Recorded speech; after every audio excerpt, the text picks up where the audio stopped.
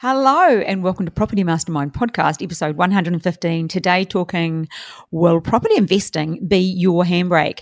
You're going to find this rather interesting and maybe something that you're pondering. So let's jump on to episode 115.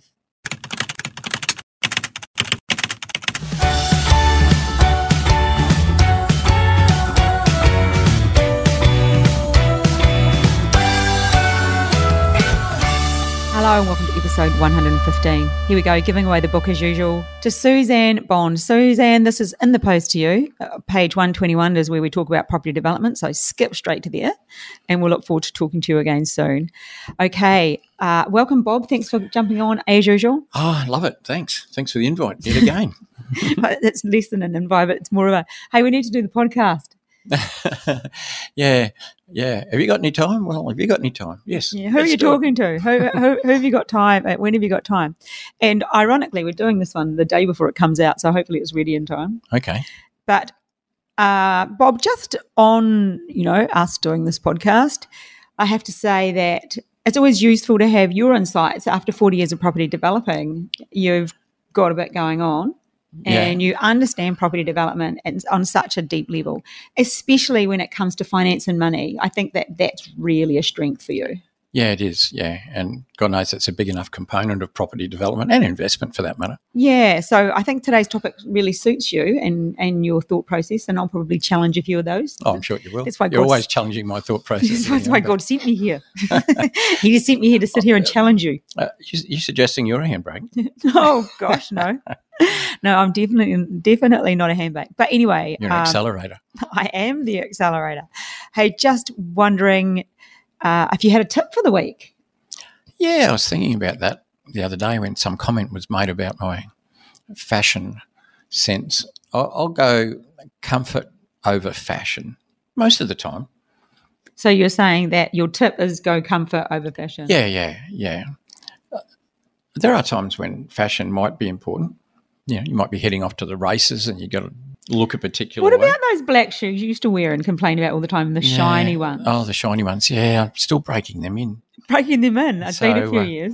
Yeah, I know. Well, I don't wear them a lot. But, so they're fashion over comfort? They are fashion over comfort. Do you regret it every time? Yeah. Okay. Yeah, and there we have it. But I did buy some new boots lately which are fashionable but comfortable. So you don't have to necessarily give up one for the other. But anyway, we're talking too much about my silly little thing for the day. Isn't it funny, though, giving up something for the other, which kind of alludes to the podcast? Because we're talking about property investing.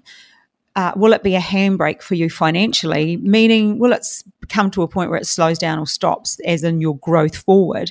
Yeah. And then we'll flick that over to whether property development would be perhaps a better option at some time. And I think that that's very much a similar bag, actually, what you're talking about. It could be. So, Bob, the reason this came about, this podcast, is I often have chats with people about property investing because people that talk to us want to do property development. They often want to do our mentoring program and they want to know how it works, but they have a love of property.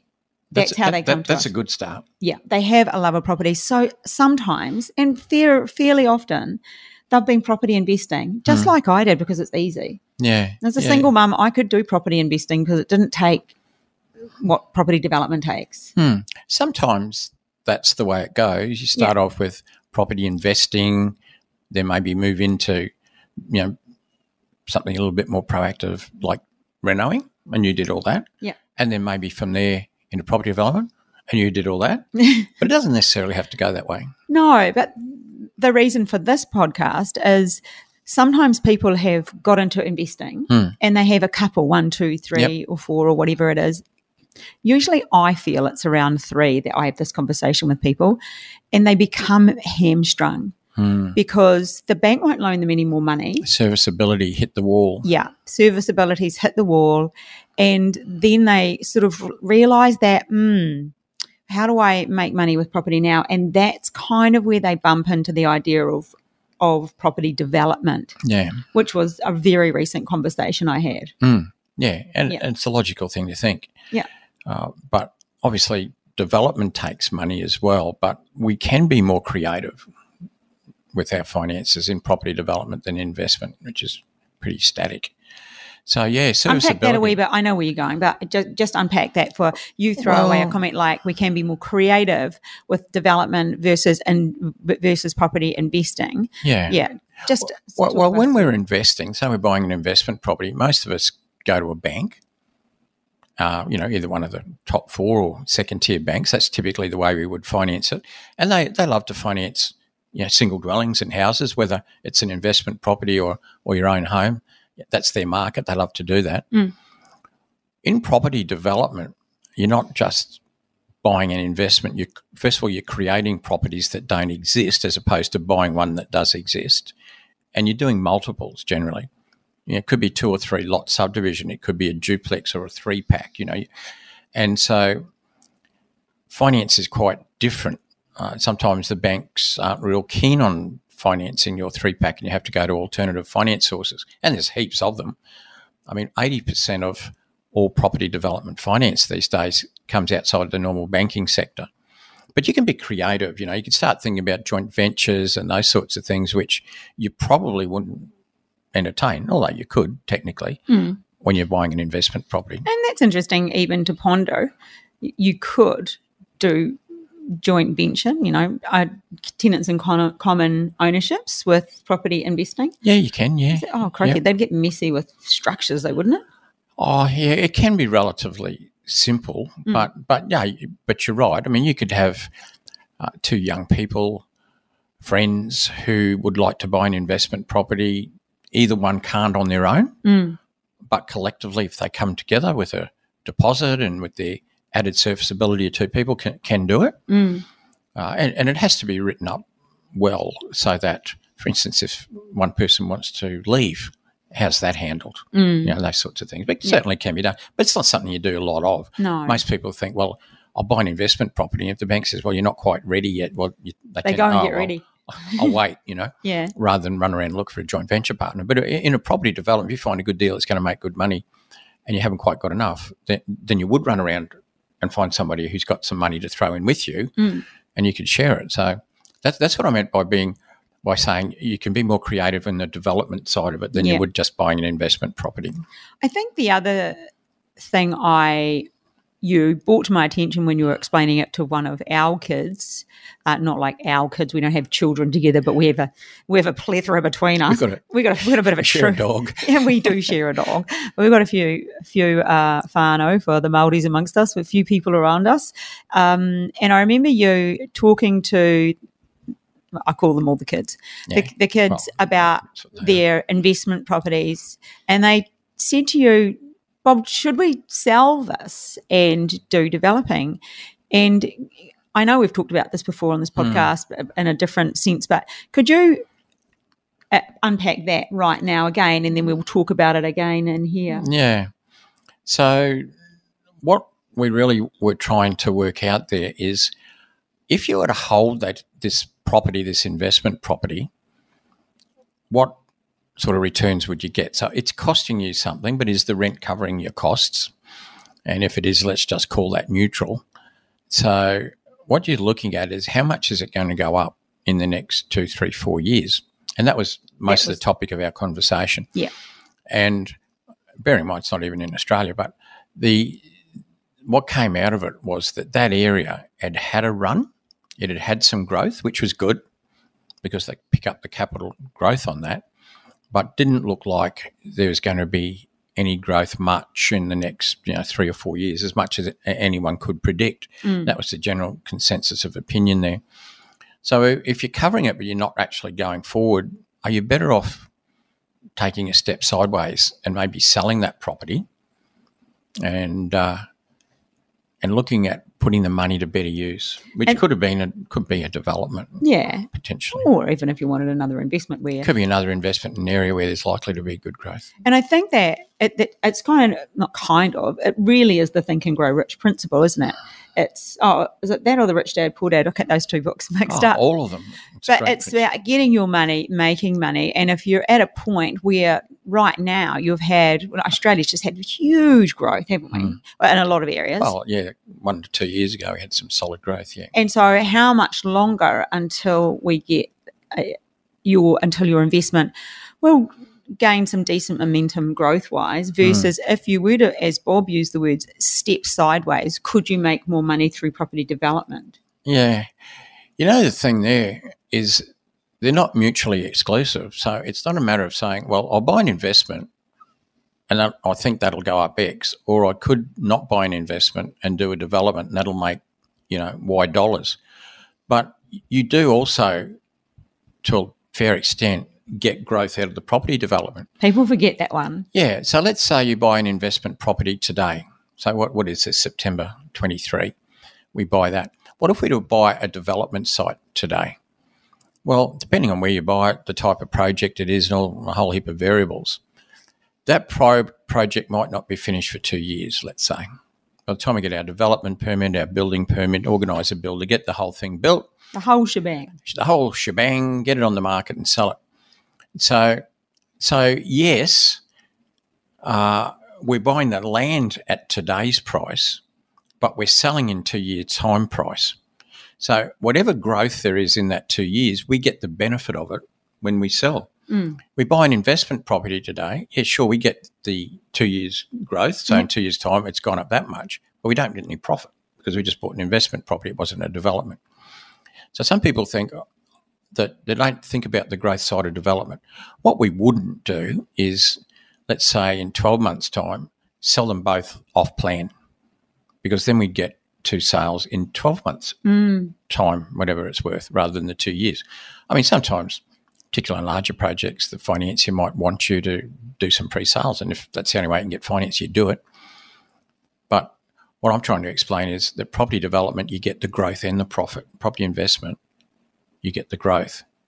But one has a higher element of risk, obviously, a property development, so you have to know what you're doing and mitigate those risks, understand them and mitigate them. Yeah, so that's – a lot of people don't think about the growth side of property development. No, they don't. They're trying to compare one to the other. Yeah.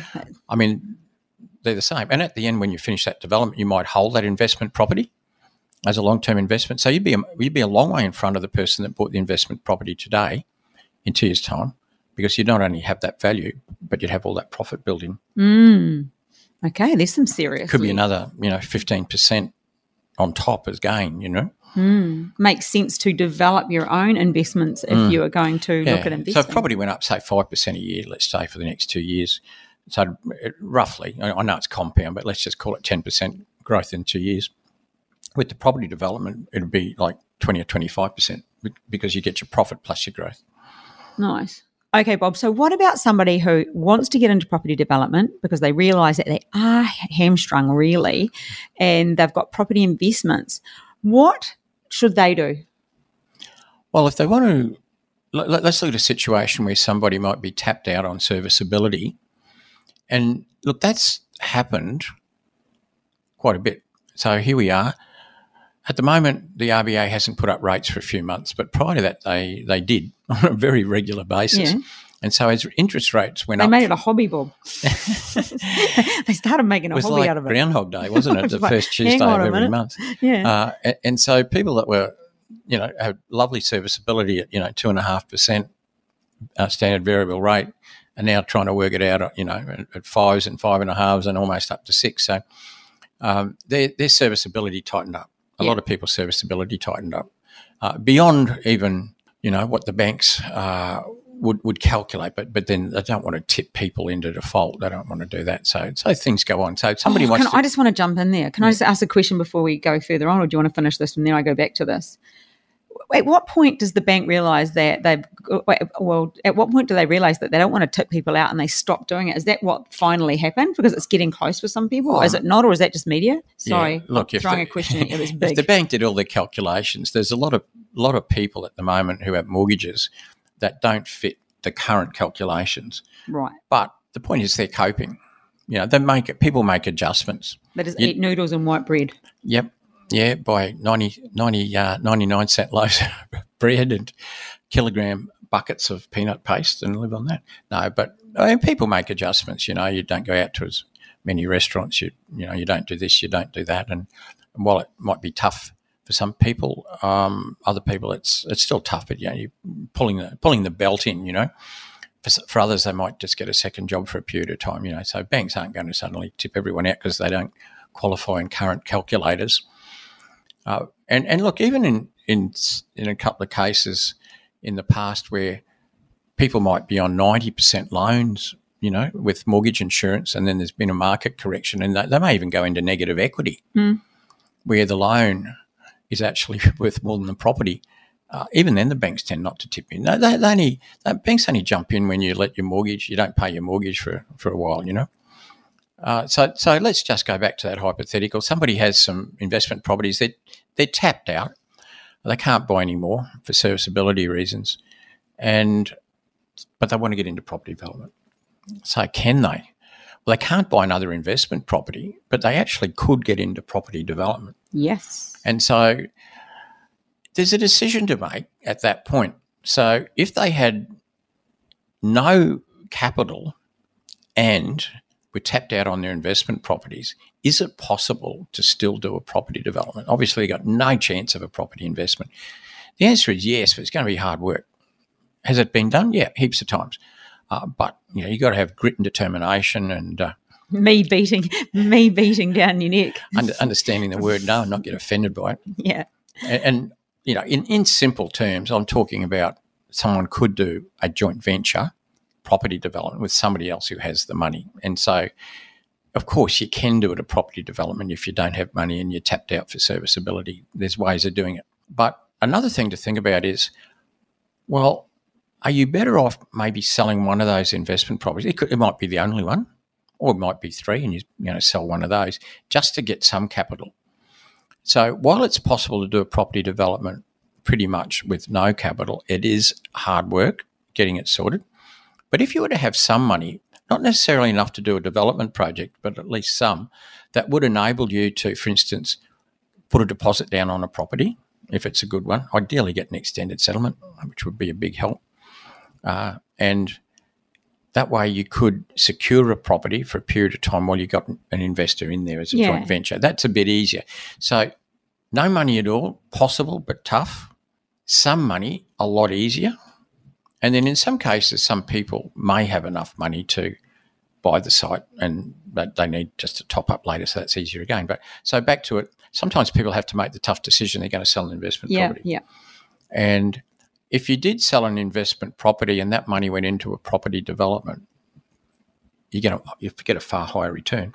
It's as I said before, it's a higher level of risk, property development, than just having money sitting in an investment property. But for people that really want to get ahead, we take calculated, commercially sound risks, but there's still risks. And if you want to take no risk at all, don't even put your money in the bank, because some banks are going broke. Put your money in a tin in the backyard, and then not really the best thing to do. No, I don't think that's advisable. So that's the question. And for some people, that's a hard thing to bite, because they may have worked really hard for those investment properties. Do you know what I reckon, Bob? I think it's really useful for people to get stuff out of their head. For me, we even just this morning were talking about some marketing stuff that we do, and I straight away want to get sticky notes and put them on a wall, get them out of my head and get all those bits of information. So let's say you did have two properties. How do you weigh up if you were going to move one? In your head you think, oh, I like that one, or this one's got this and this one. But once you actually start getting that information and putting it in front of you and visually and seeing it, it's a lot easier to make that decision. Because when it's in your head, it's just a lot of information going around in circles. Yeah, it's confusing. You know those things you get at Christmas, you turn them upside down and turn it back and all the snow drops down? Things, yeah. Well, that's just the thoughts. That's exactly what it's like. But if you take a lot of those thoughts and write them down and put in an area that's had huge growth, probably not going to have growth slowed down growth for what I project to be X amount of years.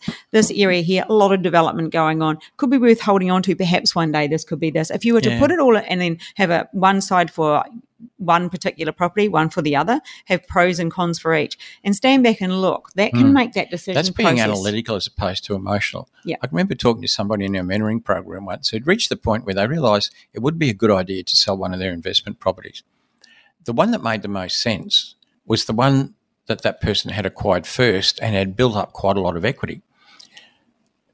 The third one, they had 3. Yeah. They'd only bought like 8 or 9 months ago on an 80% loan and obviously didn't have a lot of equity.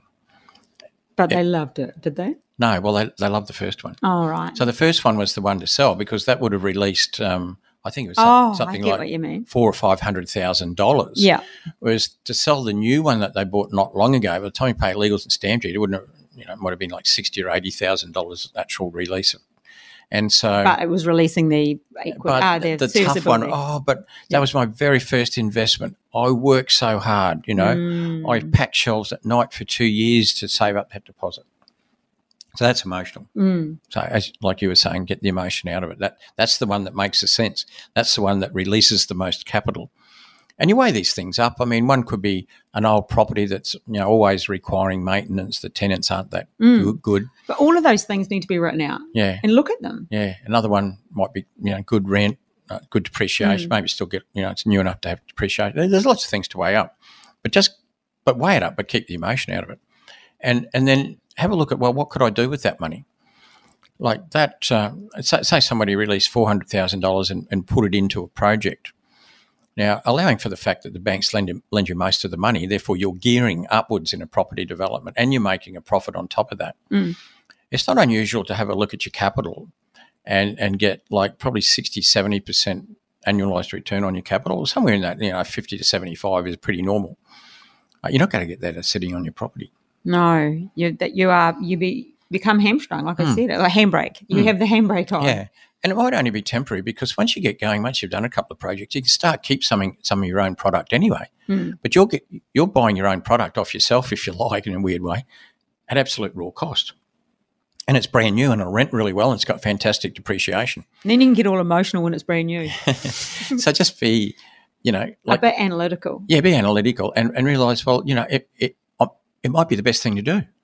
To get some cash out of it, sell this investment, get into property development, really get your money working for you. Get a good education. Yeah, and think, well, have the right mentors. You can get as many investment properties as you like down the track a bit if you're a property developer, and you get them at raw cost.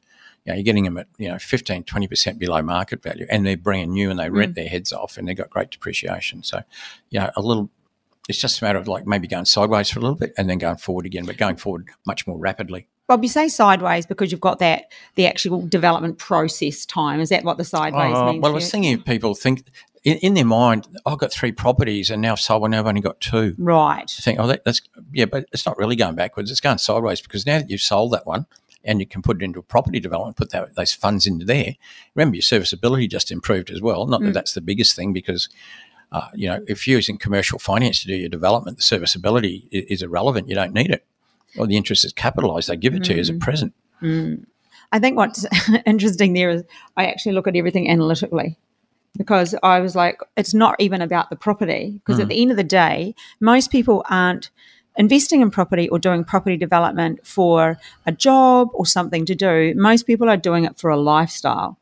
They want more time back. If you want more time back, go to property development. They want to earn more money. It's property development. They are really they are the reasons people do property, whatever property you're doing. Yeah. And so when you think I'm getting rid of my extra property, really it's not the property that's giving you that. It's the money from the property. So it's about getting your money to be smarter and using property as the vehicle. And quite often the money that the property gives you is hardly anything because you've got a mortgage. So it's just a long game, isn't it? If you own it unencumbered, yeah, sure, it's giving you money. But then if you own it unencumbered, imagine what that chunk of cash is going to do when you put it into a property. Oh, yeah, I'm like all for just completely stripping it straight out at the other end. Develop it, rip out the money and go again. Yeah, that's what it's really about, isn't it? Yeah, and same old story with property development. Of course, you can sell it, make a cash profit, keep some as a long-term investment. Might not be your first project you do that, might be your third one, but, don't worry about selling an old investment property now. It'll get you into property development. And as I said, down the track, you can keep as many as you like because you'll be making plenty of money, I think that's great advice, Bob. I think you've got to do it right, though. Yeah, you probably, exactly. Done well, done safely. You probably just summarised it really well there. Perfect summary. Yeah. So I think we could probably leave this podcast here. It's a good one, the handbrake. Will property investing become your handbrake? But I think what I liked was what you said at the end was it's life's a lifetime long, and it's about gaining that some momentum. have more time left than others, but true. Yeah, it is gaining momentum. Yeah, yep. And that doesn't necessarily mean buying as many houses as possible, because you'll run out of the ability to do that. Well, yeah, you tap out fairly early. Yeah, they don't. It's almost like the banks don't want you to own too much. No. Okay. On that note, just remember Bob's tip: comfort over fashion. I don't know. I'm on the fence about that one. Yeah. And we're actually going out tonight, and I'll be wearing uncomfortable shoes. And as we're walking there, I'll be like, Bob, oh, my feet are sore. And you can remind me of your comfort over fashion. I will. I'm actually wearing a suit tonight, which I don't normally do. Unless someone's getting married or somebody's died. But well, it's none of those. It's neither. It's neither. It is a property event, though. It is a property event, and that suit's reasonably comfortable. So I'll take a bet each way on that. Hey, also, if you're in Melbourne next Thursday, yes, and you listen to our podcast, or you're one of our people, or you just want to do a bit of networking around property, Bob and I and Aaron will be at the Doubletree by Hilton on Flinders Lane. Flinders Street from 5 till 8. So come and join us for a bit of networking and a drink. Happy hour. We're there for happy hour. Is that the 14th of September, I think? I think it is. And it's not structured. We're not standing out the front and talking. No, it's not just selling anything. No, we're just going to have a drink because we're in town. Yeah, come and buy me a beer. Because we're going to do the Great Ocean Road for a couple of days. So we thought, oh, well, there's probably a group of people that would want to catch up. So I'll be 100 after broadcasting it like that. Anyway, I'll text a few of you that I know that are in my phone, and most people are. I will send you a message to say, come join us. And I rang them yesterday to see if it was okay if we went there, and I said, it could be, I don't know, 5, 10, 15 people, 20, and they said, it's happy hour, and I thought there could be more now. Now that you put that on the podcast, it could be 100. But they might listen to it a week later and they'll be kicking themselves, because it would have been just a fun night out. But anyway, you're welcome to come join us with people like Karen and Miles Allen. Be expecting to see you there. If you want to get entertained, yes, don't waste your money going to a comedy show. Come along to that and listen to Miles. Miles Allen, the comedian. Who else have we got down there? There's quite a few people from. I think just Kieran. Kieran's down there. Oh yeah, the good, the bad, and the ugly. Except there's no ugly. No. Okay, well, we will see some of you next Thursday at 5 o'clock, from 5 till 8, 9, 8 o'clock, 9 o'clock. And that will be great. And we'll catch you on next week's podcast as well. See ya. Bye.